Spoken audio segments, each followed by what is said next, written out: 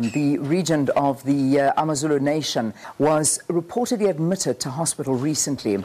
Announcing the news, AmaZulu traditional Prime Minister Prince Mangosuthu Buthelezi said the untimely death of the Queen has taken them by surprise and left them utterly bereft.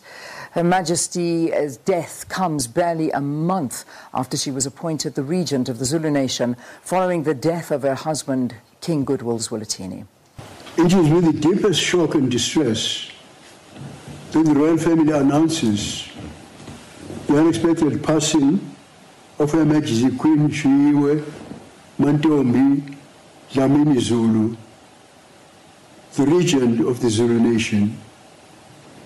This has taken us by surprise and left us utterly bereft.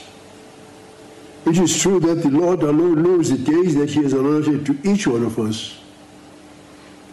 On behalf of the royal family, I wish to assure the nation that while we are all rightly grief-stricken, there will be no leadership vacuum in the Zulu nation. Further announcements on Her Majesty's funeral and the necessary arrangements will be made in due course.